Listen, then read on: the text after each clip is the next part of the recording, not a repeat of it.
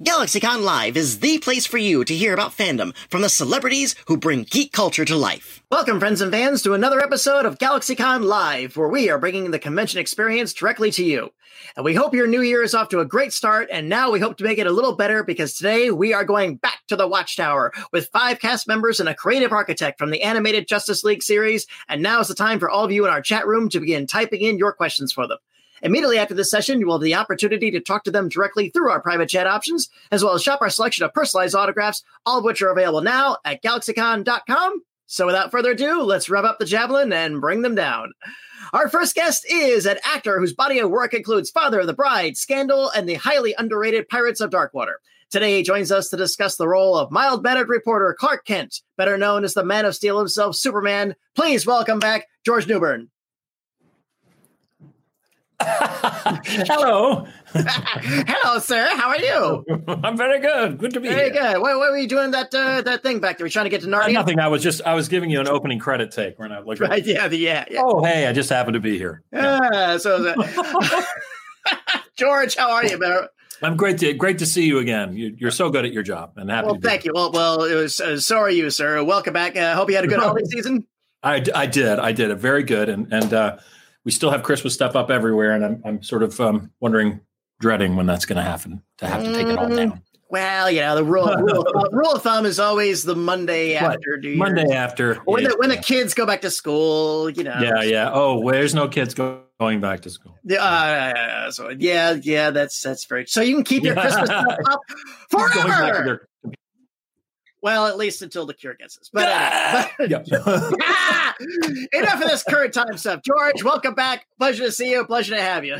Thank you. Good to be back. Our next guest Our next guest is an actress whose roles include Camp Rock, Wizards of Waverly Place, and the undervalued series Key West. Today, she joins us to discuss the role of Lieutenant Shayera Hull of the Thanagarian Army Intelligence, better known on Earth as Hawkgirl. Please welcome back Maria Canals-Barra. Woo! Hey, Maria Canals-Barra. Can we hear you? Oh, yeah, you're muted. Ooh. We see you, but we don't hear you. I'm sorry. Yeah, you seem to be muted still. Yeah. Oh, dear. Maria just said, "Get my husband in here." There he is. Are you okay? No.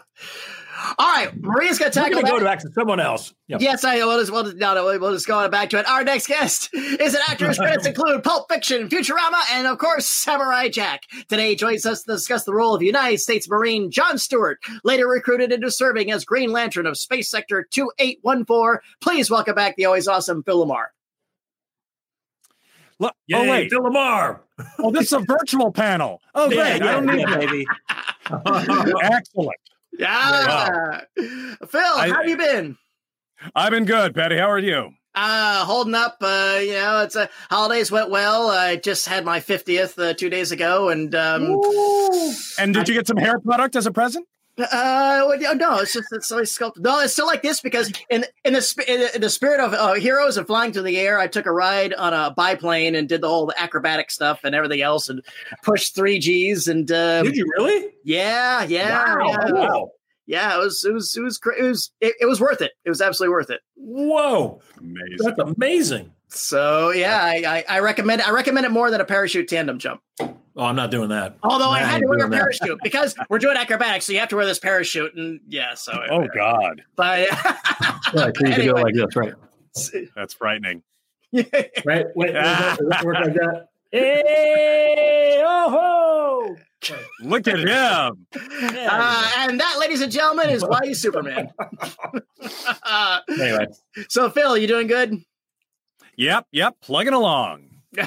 Plugging along indeed. And we'll continue this. She is an actress whose credits and roles include Star Wars The Force Unleashed, the revived version of Suspense, and the upcoming series Masters of the Universe Revelation. Today, she joins us to discuss the role of Princess and Ambassador Diana of Themyscira, better known to the outside world as Wonder Woman. Please welcome back Susan Eisenberg.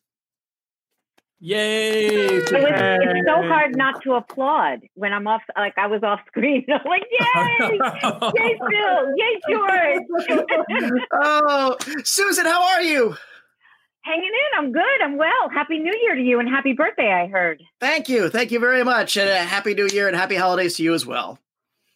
Thank you. And I think Maria is back. I see that she's back. Is she back? Can you hear me? Yes. Yeah. Hey. Hello. Oh, we should have messed with her. Like, I did that once on a panel and I got flamed for it. Never mind. Maria, how are you? I'm great. How are you? I am doing well. I hope you had a wonderful holiday season and a new year. I did. All things considered, it was wonderful. Oh, so glad. And speaking of wonderful and awesome, our next guest he's an actor. Body work includes Kennedy, Tour of Duty, and the George Washington miniseries. Today, he joins us to discuss the role he's been performing brilliantly since 1992. Billionaire, bon vivant, Bruce Wayne, better known as the Dark Knight Detective Batman. Please welcome back everyone's friend, Kevin Conroy. Yay! Welcome to Wayne Manor. Yes. Patty, you forgot to mention his soap roles on Another World. I'm not sure he'd want me to talk about that. When I do my introductions, I try to think, okay, what are the fandom going to appreciate? And soap fan. I'm a soap fan and a Batman fan, so I want to combine those worlds. What are your favorite regional theater credits? What are your favorite regional theater credits? You have to do to make a living. And most New York actors end up doing soaps for a while.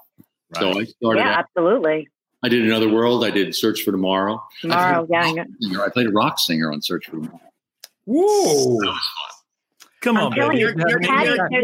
You're going to make me look up pictures of that and show it next time I have you. Patty, there's some crossover with the daytime fans and the superhero fans. So I'm helping you with the audience. Correct. You're I did a recording with Mel Tillis for the show, and then I did a morning show with Gladys Knight. Isn't that what? Gladys Knight. I work with Gladys Knight on TV. By the way, those are my singing. Those wow. Yeah. Very nice. Well, we should talk. You know what we should talk about at some point? Legends we have worked with. Yeah. Oh. Like Gladys Knight. That's very cool. Come on. It is. Come on. All right. Well, speaking of recording and speaking of legends, our final guest is an absolute paragon of her profession, an actress, director, and casting director of some of the finest Western animation of the past decades, which include the original DuckTales, Tiny Toon Adventures, Animaniacs, and its spin-offs, and of course, the completely mental misadventures of Ed Grimley. Today, she joins us to discuss selecting all of our wonderful guests and their roles in Batman the Animated Series, Justice League, Batman Beyond, and anything else under the Timverse, and anything else you probably loved from your childhood. Please welcome back Andrea Romano. There you go. You did the double take. I did, and I did it for you, George, so that we could sort of book it. I love it. Hi, you guys. Hello, you darlings all. Andrea, how are you? I'm sitting up and taking nourishment. After the story you told us 5 minutes before, I'm glad to have you anyway. Thank you so much. I took a fall, but I'm just fine. Totally fine. Thank you. Absolutely. And well, ladies and gentlemen, once again, thank you for joining us here. Again, we look forward to the day the world gets back to normal and we can once again have you back on our stages and get you all back in front of your fans. In the meantime, we are here at the GalaxyCon virtual stage. And as always, it's a pleasure to have you all. Thank you. Thank you. Our team right now is going through the chat room, pulling out the questions. In the meantime, I'd like to just open up with this.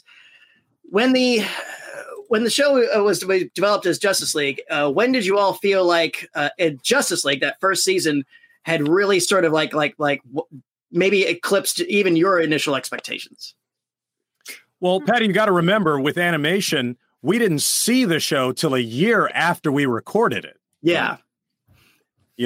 Although, as I was just reminding everybody, we did have a big screening of the initial episodes at Warner Brothers.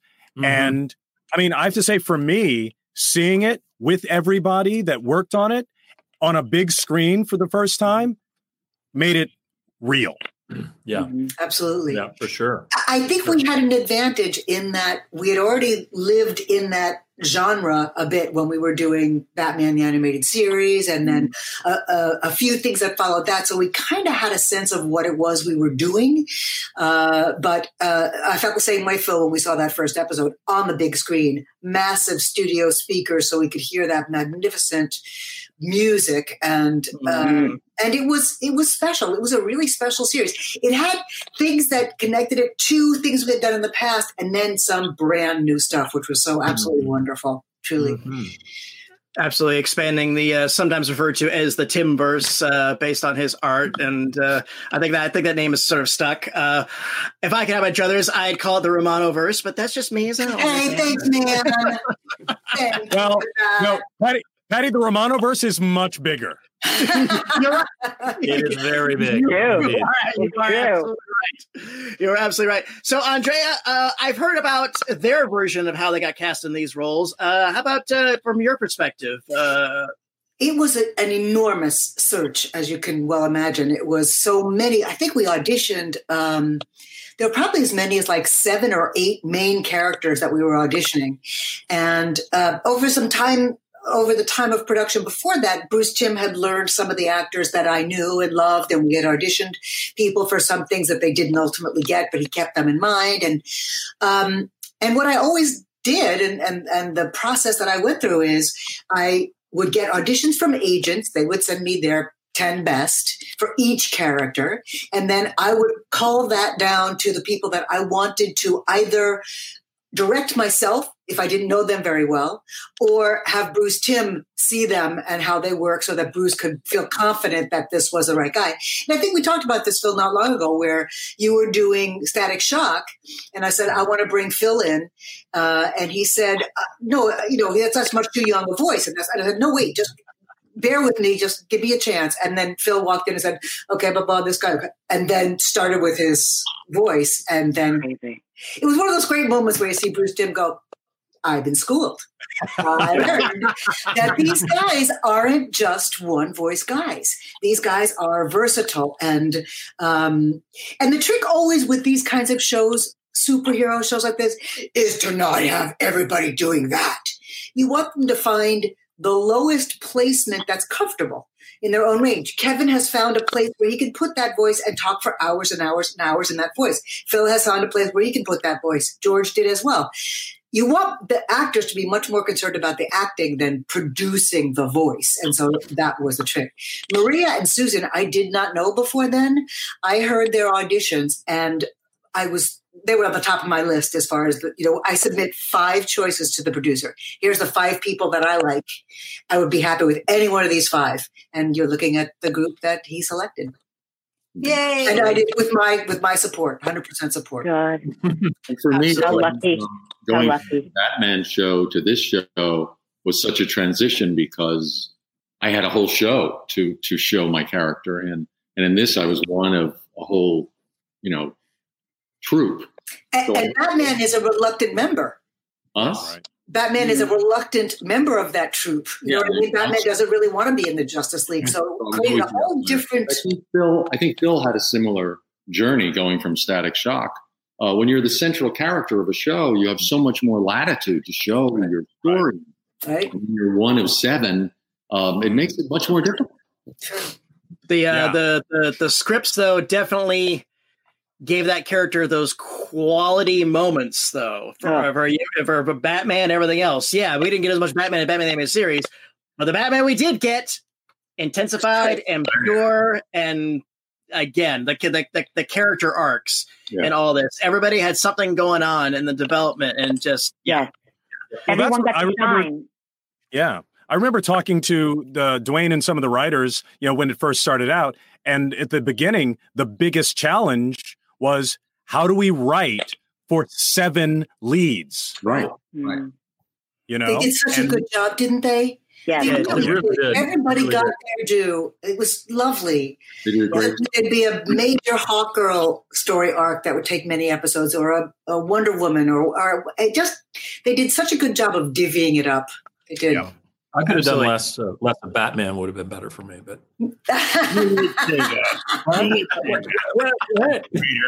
well, no, George, I bet you would have been happier had they not depowered Superman, which was another thing that was controversial at the time. It was, and it did. It didn't help that I needed to find my voice halfway through the series. But what do you mean depowered, Phil? Well, a lot of people, coming into this thought of Superman as the Christopher Reeve Superman who flew around the planet and spun it backwards. Yeah. That guy doesn't need 6 teammates. No, right. But you're right, though, but bring him down to the equivalent of the Max Fleischer Superman. He was a really strong guy, but he's somebody who wasn't pushing planets. But what was funny is whenever we would go in as a team, well, Superman's not invulnerable, but he's really strong. So Superman would always go first, and it was always George. Okay, we're going to start with George. You're getting hit with these beams, so you had so much more getting hit effort than the rest of it, and being electrocuted. I don't know why we electrocuted so much. I don't like electricity. I don't like it. I don't like it. Never did.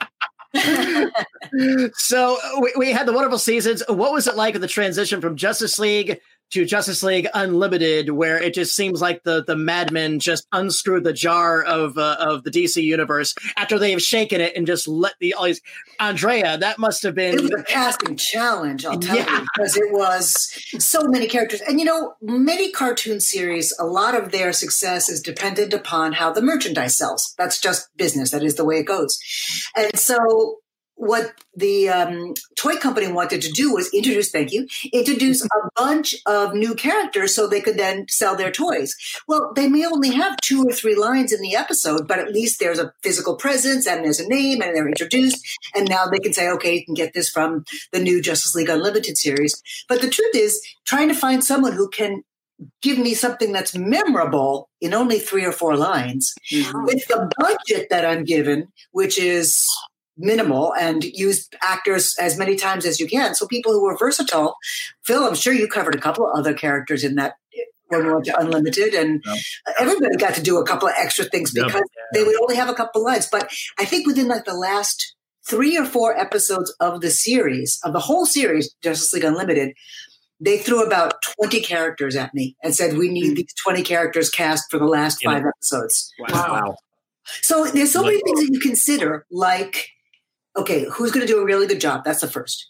Who needs a job? Because that's really important to me. So often I remember we just lost him, David L. Lander, who just passed away from Twiggy. I remember getting a phone call from his agent saying he's going to lose his SAG insurance if he doesn't have a gig. And he had, was it MS or something? Yeah. I'm serious. I will find anything for him. Nobody should be without insurance because they didn't get another job. So it was always like finding those people that needed a job and who always is going to play well with the party guests I've already invited. You guys were key. And then I had to make sure that the people I brought in with you were of the same ilk, had the same sensitivities, had the same sensibilities, had, the desire to do well. And they knew that they were just coming at the end of the series and they might disappear in a couple of episodes. But it was all that, or they had to be in the cast of Firefly, right? Ain't that the truth? You can always tell what I'm watching. The whole cast of Criminal Minds after one season. Oh, that's so funny. Actor Grey Goobler and Joe everybody. So you can always tell what I've been watching. It's true. That is so funny. I remember in Batman the Animated Series, you said there was a point where word had gotten out in the industry that there was this great show being done at Warner Bros. And you said that you could get anyone that you invited on that show. I pretty much could. It was what you were talking about. What you were saying, Maria, about we should talk about the incredible people that we got to work with. The agents for these incredible people would reach out to me and say, somebody told my client that this is a really fun show and they've always wanted to do animation. Can you keep them in mind? And I kept a really long list of those people and got most of them in. But the one I didn't get in that I wanted, that was my favorite. Who? Alex Trebek. I wanted Alex Trebek to come to a show with us. Amazing would that have been? It was really fun. Right? I met him after the Emmys one night. And I was holding it. I mean, that does get somebody's attention. And he was giving it out. And I said, I'd love for you to come and play on the show. He goes, oh, I do many voices. And I said, I know, I've heard you do it over the years on Jeopardy. And then he just got too sick and we couldn't get it. And that was one of the failures of my life, that I wasn't able to bring Alex Trebek in. Did you have a character in mind for him? It was a great character I was doing on a Thundercats episode, I think it was, where he was a game show host, but with a lot of humor. And I knew he could have done it, but ultimately the producers wanted a comedian. So they hired a comedian. I think he would have been awesome. I think he would have been really good. I would have, in Justice League, maybe Highfather of the New Gods. Could be.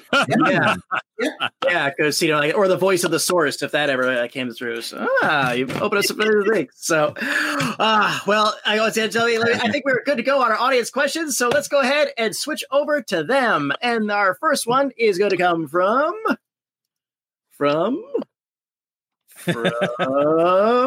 Oh, the suspense is killing me. I hope it'll last. There we go, Robert. Any episodes or moments that hit hard in terms of seriousness that left you thinking? Well, there were definitely a few. Hit hard in terms of. We have an episode that we did that had a building collapse, just like the Twin Towers collapsed 9/11. I think we had something. It might have been a Batman the Animated Series episode, or it was a Justice League episode where and you know what? You guys may not have seen it because they would have had to call for a retake before you ever saw it. But things like that, where there was this sort of, the buildings in the animation fell exactly the way the Twin Towers fell. I remember a surreal moment when we were like what you're talking about. There was some sort of violence going on Justice League. And we took a lunch break and we went out in the foyer, and the Iraq War had just started. And I remember standing with Susan and we were watching Baghdad get bombed, and it was so surreal. I was like, oh my God, we're going in and voicing a cartoon, and this is really blowing up right here. It was very, very odd. So it was serious, not in terms of character story, but it was sort of a life seriousness moment that I'll never forget. That. Never forget that. And didn't you have one too? Weren't we over at Soundcastle when there were fires burning in the city of Los Angeles? Was it Rodney King? What was it? Something was going on. We had a booking the day the fires, the riots broke out. That's right. Oh, so that must have been on Batman. Yeah, that's Batman. Not on our thing. Yeah, not on our. That's right. That booking was not canceled. No, we didn't. What are we doing here? Every other car was going the other direction, right? I thought there's something wrong with this picture. Wow. But it was before cell phones, so I couldn't call anybody. That's right. That was before cell phones? Was it really? Before they were prevalent, before everybody had them. They were around, but not everybody had them. So you couldn't count on, let me just call Kevin. Right. Oh, come on. Cartoons are riot proof. Phil, how about you? Any one of the stories that really hit you in the feels? Well, I mean, without a doubt. I mean, there are a handful of animated episodes. There's one Futurama episode where Fry's dog dies. But for me in Justice League, George, the episode for the man who has everything, where absolutely, Superman has the fantasy of what his life on Krypton could have been, and then realize, and then has to divest himself of his, heart's desire in order to survive.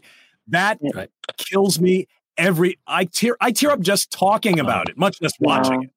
It's a great episode, no question. My favorite, I think. When I heard they're adapting that from Alan Moore's story, I was like, that's courageous, especially how stark that was. And again, a fantastic translation of it. And George, credit on you on that for you took him in a lot of places that we're not used to seeing Superman win. No, thank you. No, absolutely. So, Kevin, how about you? What was there a story in Justice League that's made you go, wow? Well, Batman is such. What makes playing the character so much fun is the tragedy of his story, the tragedy of his childhood, and the fact that he's always living a double identity. So any story that sent me into my past life, my the drama of my family, always resonated a lot with me. One that was the most powerful, I think, is not a Justice League. It was Mask of the Phantasm, where Batman has to go to the graves of his parents and ask them to release him from his vow. And it's a very emotional scene for me to play. But anything that dealt with the inner struggle of Batman always resonated very much with me. This one always comes to mind with Batman in the series, this scene. Having to deal with it, having, this character is about to go, figuratively and literally, and the gentleness that Batman has for her and the tremendous sympathy. Yeah. Still pushed through Batman's, So absolutely. Maria, how about you? It didn't make me feel sad, but it made me feel like, wow, animation can be so powerful. I remember when I was having that love affair with Phil, I was like, same here. I was like, this is so powerful. I don't want to use an inappropriate word, but it was stimulating. It was like to watch that. It was like, oh gosh, to and I never put myself like as an audience member watching something that is animated, making me feel things the way that live action makes people feel all the time. And that's when I realized, wow, this is really not just the writing, the animation, the direction, and the people I'm working with, and the character I get to play. This is on a different level, and this is exciting. It's so cinematic, and it's so beautiful. And sure enough, that was the impact that people had. I felt it when we were doing it, and that's what people talk about. I'm just so glad I got to be part of something so awesome. And again, you had two character arcs. There was her own and the relationship between them. And I love the fact that their relationship was on an incredible slow burn. Yeah. It wasn't just the first time they met. They were looking at each other and, hey, we should, at the end of the first episode, they're like, let's go out for coffee sometime. No, this was a very nice, breathable relationship of highs and lows, and leading up to my favorite Jon Stewart, but when they go in the future, Dad. Well, we didn't know it was coming. They didn't. I don't know about you, Maria, but I didn't know that romance was part of the story arc. Yeah, me neither. They didn't tell us anything. That's what kept it exciting, right? I curiosity, Andrea, did you have any sort of advance notice about where the direction was going, or if it was important, whether on how I cast certain guest roles or how I directed certain scenes? We were trying to leave some clues earlier that'll play out in a couple of episodes. They would tell me then, but no, I was in as much dark as the cast. I would see the script when it came through, and so I would see the script just a little bit before the actors. As soon as it came through to me, I would send it on to the actors so they had some time to look at it ahead of time. But I think you're right, Maria. I think it did keep it exciting and fresh, and we weren't in on all the stories. And very often I would read a script and go, I don't even know who that character is. And I'd have to call up Bruce Timm or Paul Dini, go, who? Or Alan Burnett, and go, who is that? And they go, oh, the Red Tornado was this, and he did this, and that's where he came from. And then that character would have 4 lines, and we'd never see him again. Yeah, but again, this is a credit to you, because as a hardcore DC fan, again, your choices were perfect. They were so inimical of the character, which made me believe, wow, they got some really heavy nerds behind the scenes there going hard in the paint on this. And I had great reference material in the producers who worked on that show and the writers who worked on that show. They knew so much stuff. And again, so many guys, and of course, Dwayne McDuffie is still terribly missed. Terribly missed. Yes. So, and, Susan, what was a moment for you that kind of caught you by surprise? I think probably leaving Themyscira. I just think all the scenes with my mother was, Hippolyta, played by Susan Sullivan, who I grew up watching, and she was Hippolyta to me. She was just beautiful in the role, and I don't think she'd done animation and, wasn't familiar with it. And those scenes, the mother-daughter scenes, were really beautiful. But then also like the scenes when we were all together, like when the 7 of us got to play together, those also felt very powerful. And I was a huge fan of of Maria and Phil's romance. I mean, because I'm I'm a romantic, and I just loved that their chemistry was amazing, and I just thought the story was beautifully told. So yeah, those 3 things, and of course my relationship with Batman, but. That wasn't serious. That wasn't serious. Well, it certainly can't let it go, can you? You can't let it go. No. Patty, can I ask one question? There's something, Andrea, you just said something that made me wonder. About what you knew when. When was the decision made to cast the Thanagarians as Latinx actors? Because I noticed once we had the Thanagarian invasion, everybody from Hawkgirl's Land was Hispanic in some way. Because I always point to that when people, because nowadays everybody's talking about diversity. Back then, that wasn't a buzzword. Right. But to me, that's one of the amazing things where casting Maria as Hawkgirl added this level, this dimension that once you get to that, Thanagarian invasion storyline, now you have this texture that you would not have otherwise. Right. The decision was made very early on, as soon as we knew Maria. And now I don't think Maria's voice as Hawkgirl, I don't think normally you could tell that she was of any sort of Hispanic descent. She's got a very good generic American accent. I also know she speaks Spanish really well, and from Cuba, right? Is that where your family was from? Was Cuba? Yeah, my parents are from Cuba. Right. And so I always was interested in, before it became a thing, in diverse casting. I just thought, certainly if a character is depicted as a certain ethnic background in animation, I should make best efforts to get that ethnic actor to play that role. And so I would always do that. When we decided that we wanted the Thanagarians were going to be in this big war story, we said, what do we do to make them sound like a culture together? Like the Thanagarians are not just, they wouldn't sound the same as Wonder Woman's family. They wouldn't sound the same way. But so then we found wonderful actors who wanted to come and play. And that decision was made from the get-go. As soon as we decided those characters would appear, we were like, let's let that be. If I can't find enough Hispanic actors to fill the roles, we'll look elsewhere. But we were able to, because there were just so many wonderful Hispanic actors. Yeah. Absolutely. I don't think, as far as my personal contribution to that part of the animation world, I've never felt like I let people down. As far as I never said, no, we can't use him because he's Black, or no, we can't use him because he's Hispanic, or no, it's just like, why not? Why wouldn't you want?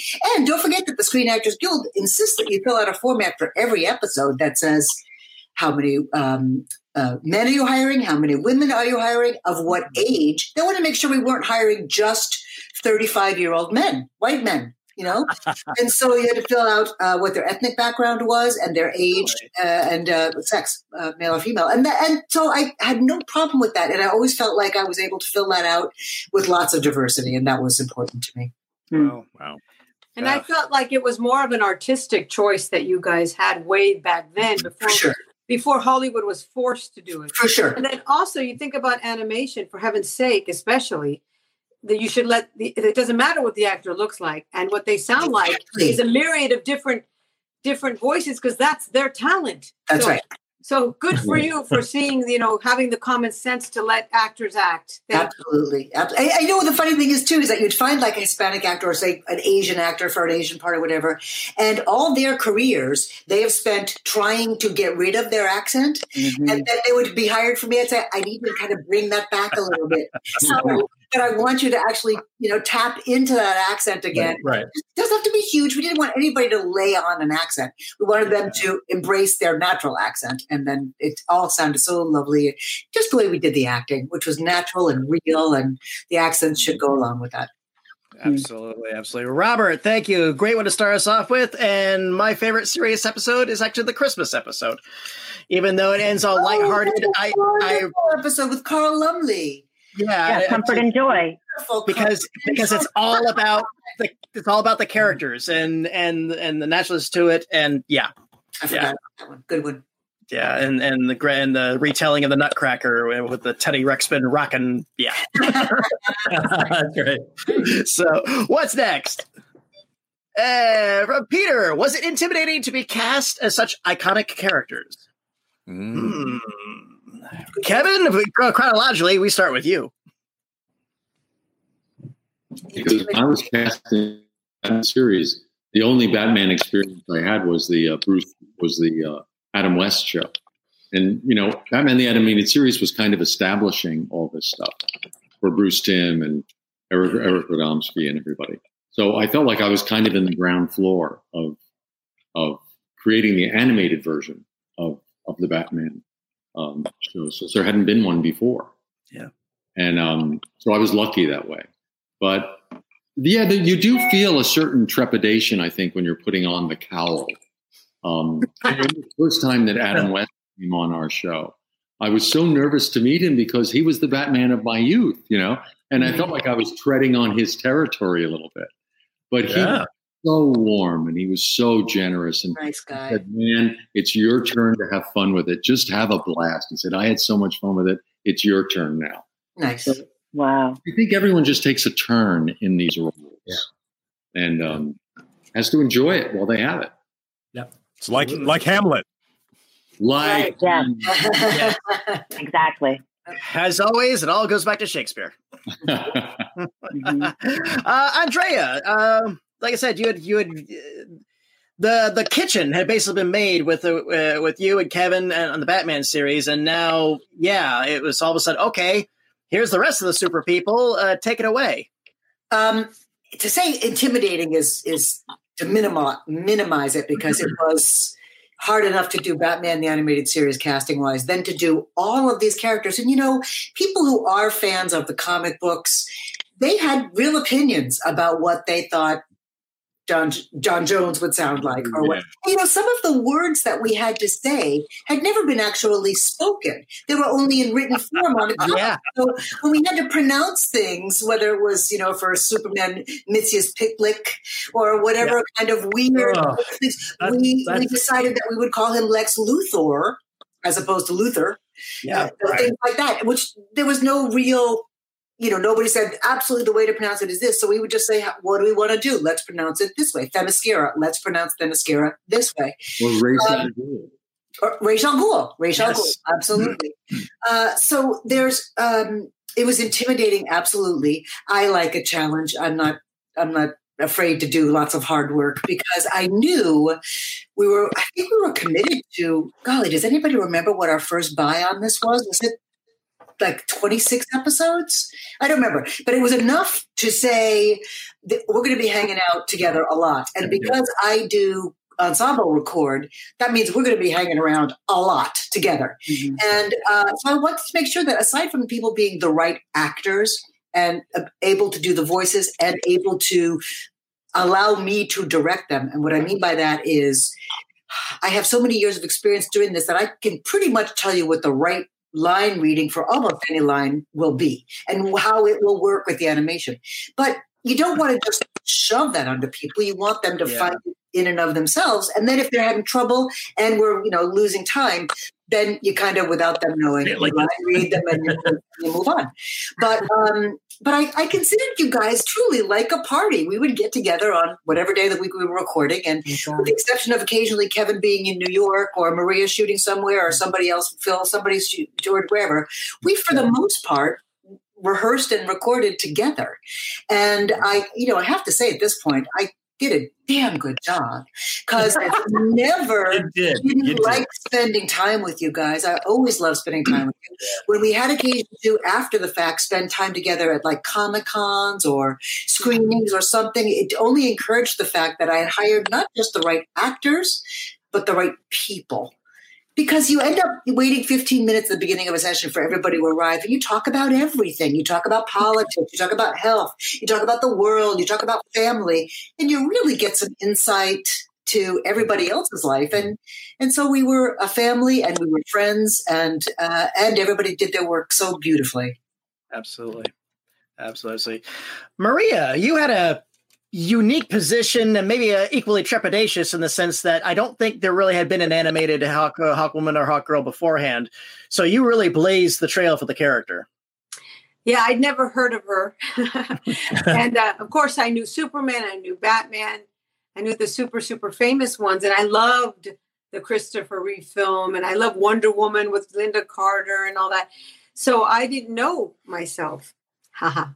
And it was exciting because I got to be part of people's first impression for a lot of people of Hawkgirl. So that was an honor. And I love to hear people talk about how much they love her, and that I have some part in that is like, wow, it's so cool. And the writing on our show was so incredible. And, and I didn't know she was going to. I was so silly. I got upset when they gave me that script when I betray them. I was offended. I was so, how stupid, how short-sighted, when drama and conflict is the kind of stuff you want. So it was really a wonderful blessing, but I was like, what am I doing? I just think she was a great, wonderful opportunity for me to help her come to life. It was awesome. Yeah. You know what's so great about both the female leads on this show is they were both tough broads. The women were tough, but there was such a soft, emotional side to them. And you both brought that. You brought the tough when it needed to, because both of you were fighters, warriors. But there had to be that emotional side, whether it's the love affair with Jon Stewart or whether it's with Batman or Superman, whatever. You had to do both, and you both did that so well. Really, do you remember? I was pregnant with both my daughters during the 4 years that we taped, and I tell them when we watched the show, I said, "You were pregnant for 4 years? Oh my God!" During that's a huge baby. Both my pregnancies wwere during those 4 years, right? Right. And I tell them, you guys were with me in that recording studio. We were screaming together. And I remember I would get all girly and hormonal, and Andrea would say, she's a warrior. She's a warrior. Warrior. Oh, yeah. So I go from, I remember this, and you told me when you were pregnant, I think it was the first time you said, please don't tell anybody yet, because I'm still working on camera. I don't want anybody to not consider, because I'm pregnant and I can still hide this for a long time. And you did, for goodness sake, you were just so gorgeous. But I remember George walking into the studio one day, and you were probably 4 months pregnant by then, maybe 5. And George incredibly innocently just goes, so how far along are you? George knew I was pregnant. He did. He said, I've got 3-4 kids of my own, and I can tell that you are pregnant. And either that or you're really full. But you were so busted. I didn't tell anybody except George. Just nailed it. Yeah, no, I could tell immediately. I remember that day. You could just see it. You could see it in their face. It doesn't take a genius to figure that out. I thought it was very insightful, George. Nice. Phil, we had seen animated versions of Hal Jordan Green Lantern before, but you were our first Jon Stewart Green Lantern. Yeah, well, I mean, obviously Kevin, George, and Susan playing the big three have a very different, experience than those of us on the B list.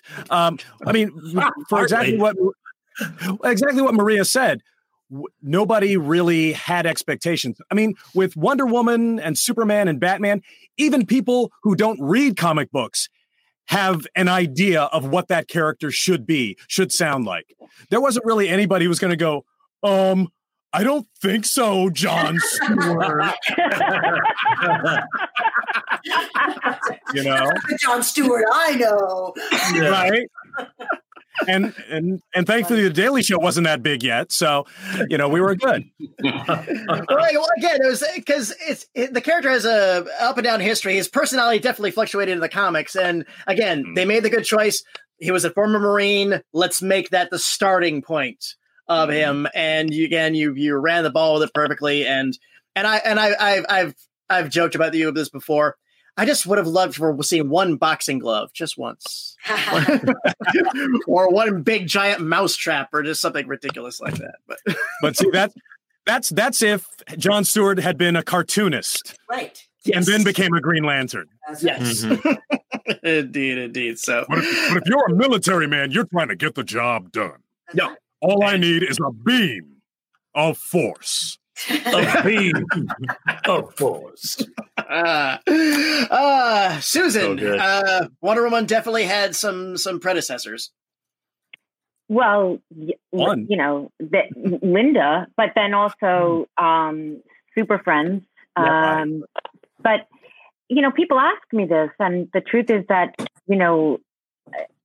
I was working with two, Bruce and Andrea, and they already had a vision for the character. So I wasn't concerned about what had come before, because really my job was to make what they wanted the character to be now. And I was just intimidated by the work. It wasn't by playing Wonder Woman. It was just being a lead in an animated series was intimidating, which I've talked about a lot. But I think one of the most gratifying things is that an entire generation of people, learned about these characters and met these characters, these iconic characters through the show. Isn't that something? And there was a whole generation of people who didn't know Christopher Reeve, or maybe didn't know Linda Carter, know them now maybe, but really they met these characters through us. And I think that that's an extraordinary gift for all of us. And we get told that a lot. And people, when they say, when I think of Batman, the voice I hear is Kevin Conroy. When I think of, Wonder Woman, I think of Susan Eisberg. That's what a cool thing. The coolest. Yeah. And when people read the comics, I get told that a lot. When I read a Wonder Woman, then I hear you in my head. And, what a gift to all of us the writing, all of it was just brilliant. And, I think the 7 of us got very lucky with our chemistry and with our characters. Just that we're here now, 20 years later, talking about it. I know. It's extraordinary. Indeed. And George,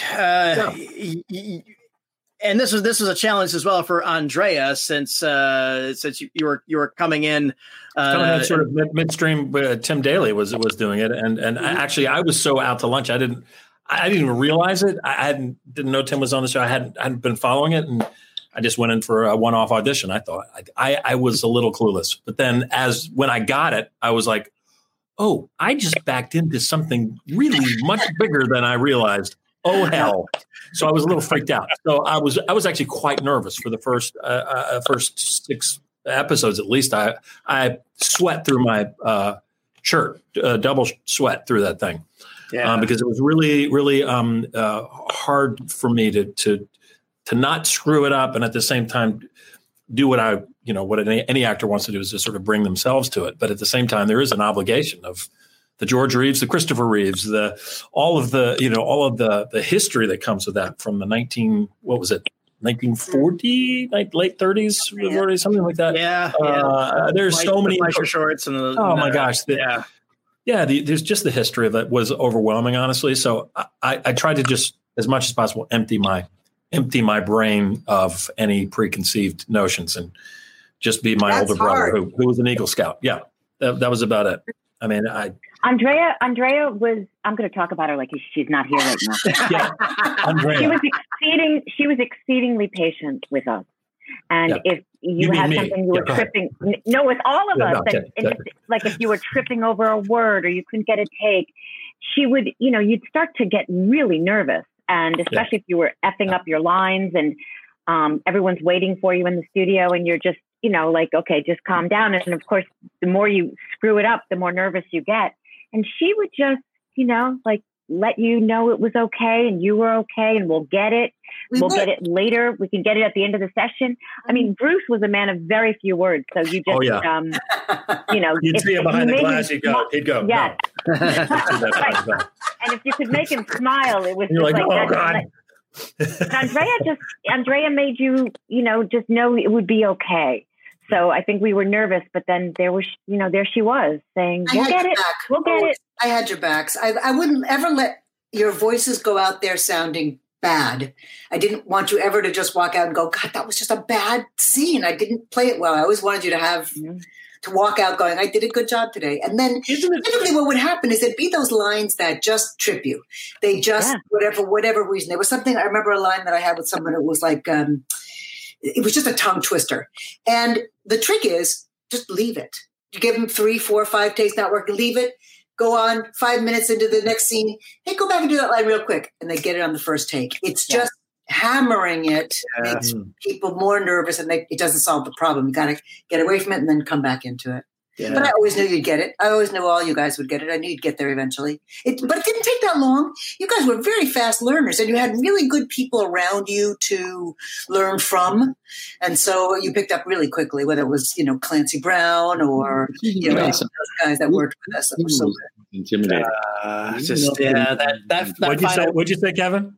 What'd you say, Kevin? Susan hit on something. Bruce Timm was very intimidating. Yeah, he was. He was. That was very intimidating.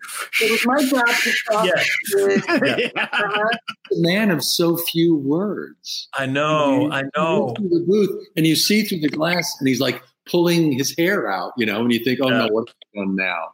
Right. No, that's just, you never knew what he was talking about. You never knew he was just screaming about the animation style, or that you weren't doing it right. The thing is, he really is such a nice guy, as you guys have gotten to know over the years. He's a wonderful guy. But I'll never forget, Kevin, there was one time you were in New York, and, I tended to leave the talk back button on because I wanted Kevin to hear Bruce and myself as we were discussing the direction rather than waiting. And at one point, Kevin did a line reading, and we beat him up a little bit. He did 3, 4, 5 takes, whatever. And I turned to Bruce and said, are you okay with that last one? He goes, and I had my hand on the button, and he goes, it's fine. And Kevin, do you remember what you did? Kevin goes, fine. Crazy. I don't do fine. Yeah. And the look on Bruce Timm's face was priceless. Oh my God. Oh my gosh. He thought the mute button was still on. You know what's funny? So good. You want to hear something funny? Like, I forgot how many years after we finished recording, I'm at Disneyland. And it's a Small World ride, and I hear a dad talking to his daughter, and Bruce Timm is right behind me with his daughter. Nice. And he's talking really sweet. And I'm like, oh my gosh. I mean, I knew he was sweet, but like you guys said, he's intimidating. But when he does talk and he says anything positive, you're like, wow, he said something. I know. So he just, of all the people at Disneyland, for him to be the one right behind me. It in fact is a small world after all. Nice. All of you guys should know that he had tremendous respect for you. He had tremendous respect for you as actors and the work that you did for the series, the various series that were worked on. Was a big fan of all of yours. I remember him saying when we did Justice League versus the Fatal Five that, we were talking one day and he said it was the most, I had the most fun on that show, on Justice League. Nice. I mean, I don't know if he was BSing me, but I'd like to think it was true. He wasn't. He didn't BS. He just didn't. Bruce was always shooting on the hip. He was passionate. He was passionate. Oh, yeah. You were all passionate. Everybody involved in that series had a genuine love and belief of this product and what it could be, and it definitely shows. It would have been real easy to walk through this and just, okay, it's a superhero show, bam, biff, and move on. But Justice League and what you all contributed to, it moved the needle tremendously in just awareness of what superhero fiction could be. That, yes, you could tell these moral stories with these characters and they can be engaging. They can be fun. They weren't action. They were adventure. They were human, and its legacy is a testament to it. And I again, I've said it before, I thank you all for your talents. I thank you for your professionalism, and I thank you for your performances in this role. And I thank you, Andrea, for selecting them and everybody else who worked on this. Thank you, Thank you, Patty. And Peter, I thank you for that question. And GalaxyCon viewers, this has been my time with the cast and architects of Justice League, but it absolutely does not have to be yours. If you'd like to chat with any of our guests or purchase a personalized autograph, please sign up at GalaxyCon.com. While you're there, check out our schedule of upcoming events like this one, including we have an event. George is going to come back on the 16th with Tom Welling and Brandon Routh. Yes, we are going to have a Superman roundtable. I love it. I am very excited for that. Very excited for that. Exciting. So, gentlemen and ladies, any final words for our audience before we go backstage? Thank you all for continuing to be interested. Yes, thank you. Everybody stay safe and wear your mask. Wear your mask. There you go. Yeah, please. That's your superpower. Keep it on. That's right. Yes. It has always been my absolute pleasure to host you all today. Thank you again for joining us. Thank you to our audience for joining us. And thank you all for your great questions. Hope to see you all again later today. We'll have a cast reunion of a Goofy movie next weekend. We've got My Hero Academia, actor Dolph Lundgren, Once Upon a Time, The Phantom Ruby, Buck Rogers, and Addams Family. And until then, bye-bye, everyone. Take care, and please keep washing those hands.